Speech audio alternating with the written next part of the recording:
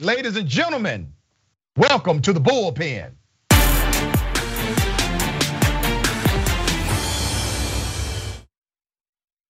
He's back. In the Bullpen today, we have Andrew Donaldson. Andrew Donaldson is a conservative radio host and commentator with Young Voices.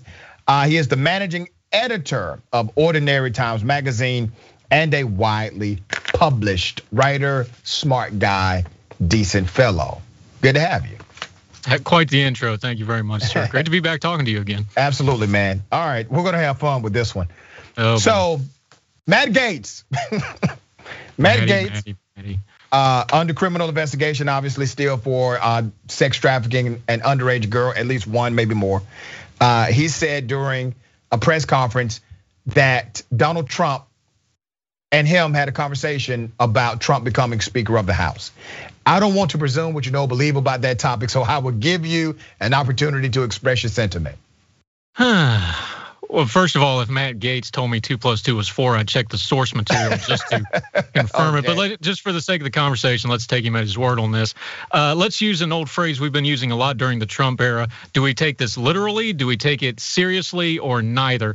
Let's take the literal part first. I don't think this is happening. Yes, there's machinations where you could make somebody the Speaker of the House. That would take a lot of votes. That would take a lot of people who have spent their whole lives trying to become Speaker of the House, taking a sidestep to that. And I don't think Donald Trump really wants to do that job and that work anyway, because he clearly has a plan for 2024, if not running for office himself, which a lot of people think he does. He's certainly building a fundraising mechanism that being Speaker of the House would get in the way of. So let's just say that's not going to be literal. So do we take it seriously? Well, the actual part of Trump becoming that isn't probably serious, but what it tells us about what these folks are thinking, we should take very serious. Kevin McCarthy is in a whole heap of trouble. There's this, whatever you want to call this caucus that is very loyal to Donald Trump, doesn't want Kevin McCarthy arising to the speakership. They're being open about it. Marjorie Taylor Greene flat out said it last week, and Gaetz is kind of floating this as well. So what's really going on here is the Republican Party is sensing power. They and a lot of other people think they're going to do very well in 2022. They think they're going to get the House, and what we're seeing now is jockeying position. But when it comes to Matt Gaetz and these folks, they really only have one note, one song, and one tool in the tool bag, and that is to pull out Donald Trump. Yep. It's all they can talk about. It's all they can think about. It's all he really has is his political identity, so he has to be the most at it than anybody else. I think that's probably what's really going on here. He's getting lots of great press. You and me are spending time talking about it today. So he's winning as far as that goes. Is it really going to happen? I doubt it. Is it going to move numbers and move fundraising? Probably. Is it putting more and more pressure on Kevin McCarthy, who's in a lot of trouble and is probably in a lot of trouble when we go to do some voting here come January if they get the House? I think that's probably the part you take seriously. There's a lot of moving parts here. This is just one little piece of it. Yeah, and so I do get tagged a lot about this topic, and people ask the question, is it even possible? Yes, Article 1, Section 2 does not say you have to be a member of Congress. As a matter of fact, we've had people voted on, or they received votes who never served in Congress. Stacey Abrams has received votes to be Speaker, and others. So yeah, it is possible. It's never happened before, but it's possible. I actually agree with you. I think this gives us an idea, a glimpse into their strategy. So what is their strategy? Their strategy is to place personality over policy. That's their strategy. So here's what I believe about conservatives and the Republican Party today. I think you all have been hijacked, or conservatives at large have been hijacked with a very personality-driven agenda, to where policy debates are on the back burner to personality conflicts. So now you have these personality warriors like Matt Gaetz or Marjorie Taylor Greene or Boebert. They're all about the person and personality, not only their personality and their brand, not only the brand of Donald Trump, but then also the personality of how they choose heroes and villains. So to them, Dr. Fauci is a villain, Rittenhouse is a hero. Well, all of that is in the realm of public opinion, but none of that is in the realm of actual legislative policy. So because I believe they are incapable of true legislative prowess, they lean on their strengths, which is to create policy, which is to create personal chaos when they have no policy core. Do you disagree with me on that sentiment? I don't, and I think the reason why that is because that's how they get power. That's how they get their fundraising base. That's how they get attention. And remember, these are not traditional politicians. These are folks that came up in this movement, in the Trump era. This is all they know how to do. They didn't start at like a local level and work their way up, that sort of thing. This is going to be interesting to watch from the Republican Party. You're seeing some movement away from this. For example, Dan Crenshaw, the representative from Texas, he came out and fired some bombs at the Freedom Caucus and some of these same folks again, because he's a smart guy. He sees that there's a power situation coming up. He understands if the Republicans take power, now this paradigm is going to be shifted, and they're not just throwing bombs at the people in charge. They're going to be in charge. They're going to be the ones responsible for all this stuff. And they know that there's a limited amount that this is going to play when you're in charge and you're in the chair, because in 2 years, you're going to have this election all over again. And if you mess it up, the voters are going to punish you for it. So the smart ones are knowing that.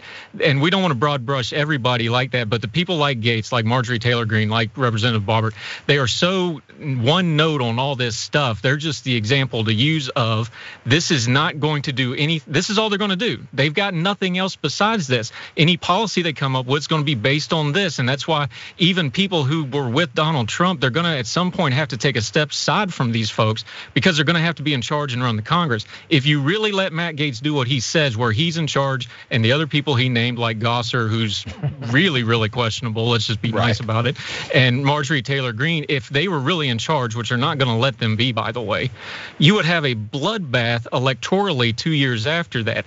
They know this, so watch very carefully. You're starting to see some seams. You'll see some more seams, and if they actually come into power and they have a speaker election, I think this really could be quite an ugly fight. Now, man, let me say something, brother. And I think you're making a mistake that you all made years ago. When you say that these people would never be in power, it would never happen, they would never allow it. You all were saying the same thing about Donald Trump when about 20 damn Republicans were running. And listen, let's be fair, all right? I'm gonna be very fair to you. You all had some good damn Republicans running for president. You all did. I mean, some quality statesmen, contrary to my political belief and my ideology, but they believed in something. And they would have never treated the institution of the presidency like Donald Trump did, all right? So I want you to be careful about that language. I am really, really interested to know your answer on this. I have a theory about both Gaetz and Marjorie Taylor Greene. Many people know they have traveled around the country. They're doing fundraisers. They're peas in a pod, you know. But I think Matt Gaetz is playing a game. I think he's gaming everybody. I think he has shifted his politics to be a distraction to his personal issues and his inability to truly engage in policy. But I think Marjorie Taylor Greene, man, I think she's a true believer, brother. I think Marjorie Taylor Greene really believes this foolishness. What are your thoughts? I don't want to read minds, because I'm not a mind reader. All I have is the evidence of their actions to judge them on. Marjorie Taylor Greene strikes me as somebody who, we all know somebody like that. She's had money. She's had money, and I'm just going to be blunt here. She's had money that came from her family connections. It's not money that she went out and earned. She's had a sort of, and I know this word gets abused and people roll their eyes, but I think it applies here. She's had a privilege in her lifespan that has narrowed her worldview down to just her. So true believer, I think it's just stuff that kind of interlocks into the way she sees the world anyway. It's all about her, and that just kind of all fits together like a glove. Gaetz is a really interesting case. Remember, he's a third generation politician. Right. His father and his grandfather were very powerful figures in the state of Florida. He knows how the political game is played. So for him, it's a little harder for me to judge, and I do not care for the man at all. So understand why I'm saying it this way. I'm just analyzing here. There's got to be a measure. He knows how this game's played. He comes from a long line of politicians. He's not a dumb individual. How much of it is true believer and how much of it is branding, I don't know. But it's so combined now. I don't know that it really matters that much, because he just wants to be the standard bearer. He calls himself Firebrand proudly. That's probably an appropriate term for him.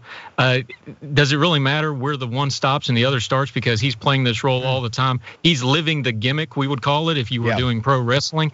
I don't know how much it matters that he doesn't, but yeah, he knows the game, he's playing the game, but he is the game right now, so we should judge him accordingly, and I think that's the fair way to address him. You know, you have a lot of common sense, and you are okay with it. There are people that have common sense in your party, in your conservative sphere, they don't want to use it. They don't want to show people they have common sense. So they play along. They play along with the big lie. They play along with the Marjorie Taylor Greens of the world and the Trump supporting rhetoric. But I want to present this to you, man. Sure. Because what are you all going to do right now? Now, and I mean this seriously. Trump only has a hold of about 30% of your base. Like all statistical data says, 28, 32, the highest I saw was 34. Like that's never going to let go 100% Donald Trump. Which means you all still have, I mean, conservatives like yourself, you all still are the majority of the party, but you're scared of that 30% because of what they're willing to do to you, how they're willing to vilify you, how they're willing to polarize you. What are y'all gonna do? I think there's something happening. If you look at 2020 and you look at, for example, the Virginia elections we just had, election participation is going way up. So I think that percentage is going to move around, and I think you're going to have some more burnout with Donald Trump. So some of this may be an attrition type of an issue. I can't speak for everybody, but I know why some of those people do. We already covered it with the Gateses and the Marjorie Taylor Greens. They're invested in it. They have a business model attached to it. They're not going to let that go because engagement is money, and those people are the most engaged, so they tend towards that. We've got a long way to go here. This midterm, let's take your favorite state, Georgia. Is Donald Trump's involvement in Georgia going to be a positive or negative? I'd argue it's probably going to be a negative. How's that affect him going down the road? There's a lot of time for Donald Trump to wear out his welcome even more. If he keeps focusing on that engagement while more people get engaged, remember Joe Biden got record numbers and Donald Trump did turn out more voters, but it wasn't as many as Joe Biden turned out. There's more people getting involved in the process now. So that 30% might get even smaller just by attrition over time. I don't think you're going to change people's minds on a lot of things, but I think there just may be a natural evolution away from it. I know that's not the answer a lot of people want because they want people to stand up and say, no, I'm done and walk away. That's not how a lot of people work, though. It's going to be a slower burn, I think. And let's be honest, the people like Gates, like Marjorie Taylor Greene, like Donald Trump himself can do, they wear people out. And if they get more time and more airtime, they may wear out. And I'll take your criticism that we can't say, well, it'll never happen because it happened with Trump. I was wrong on Trump. I'll admit that too, like a lot of folks. But we still got to have some faith in the American people in the long run, no matter what their party stripes are or their priors, to kind of grow a little bit and evolve a little bit. You never want to pigeonhole people and say they can never get any better. You say that, and I don't have much faith in Republican voters, and let me tell you why. Damn near 70% of Republican voters think it's important what you believe about the election being stolen from Trump. That basically, if you believe that the election was stolen, you're a Republican. You're good. You're good to go. If you don't believe that, we have a problem. That one test that has nothing to do with the value structure, has nothing to do with the policy, has nothing to do with the platform of the Republican Party, but 70% of likely Republican voters say it is important that you believe the election was stolen from Donald Trump. What say you to that? It's a disconcerting thing because I looked into it. I studied it myself. I found very little, you can find isolated cases, but certainly nothing systemic, certainly nothing that was going to overturn an election of that magnitude.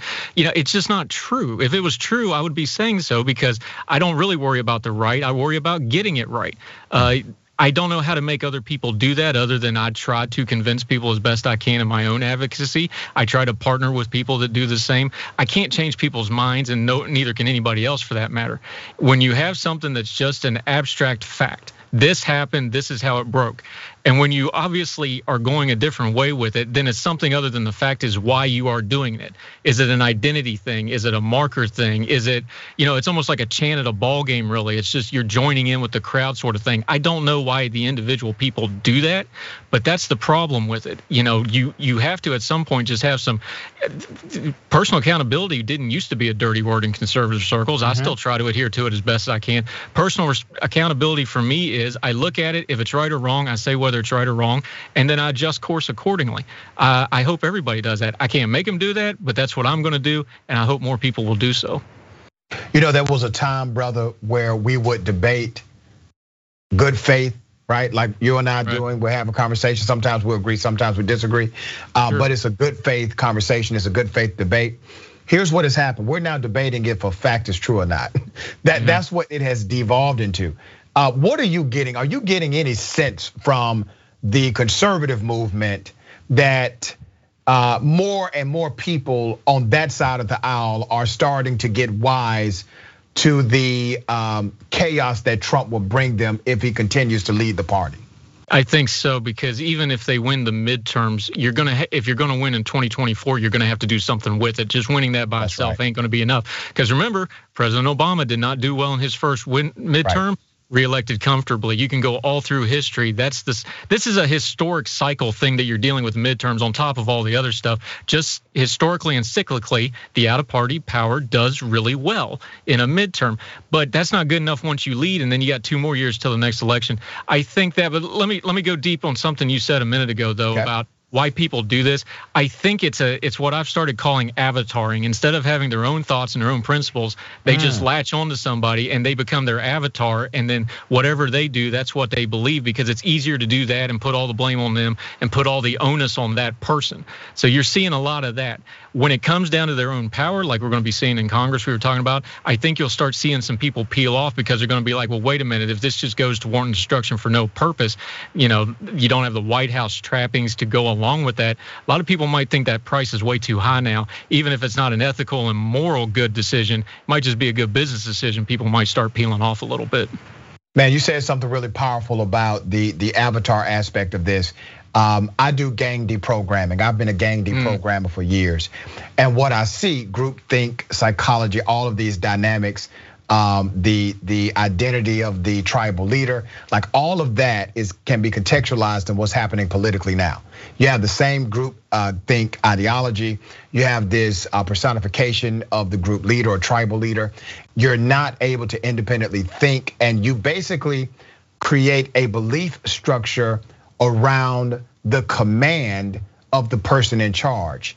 And it happens in a way that's so organic inside of them that they believe it is actually their belief, when it is not their belief, it is their indoctrination. It's the pattern of indoctrination. I appreciate you, brother, for being on the program. We're gonna have you back. Thank you as always. Anytime. All right. Anytime, sir. I greatly appreciate you. Same here.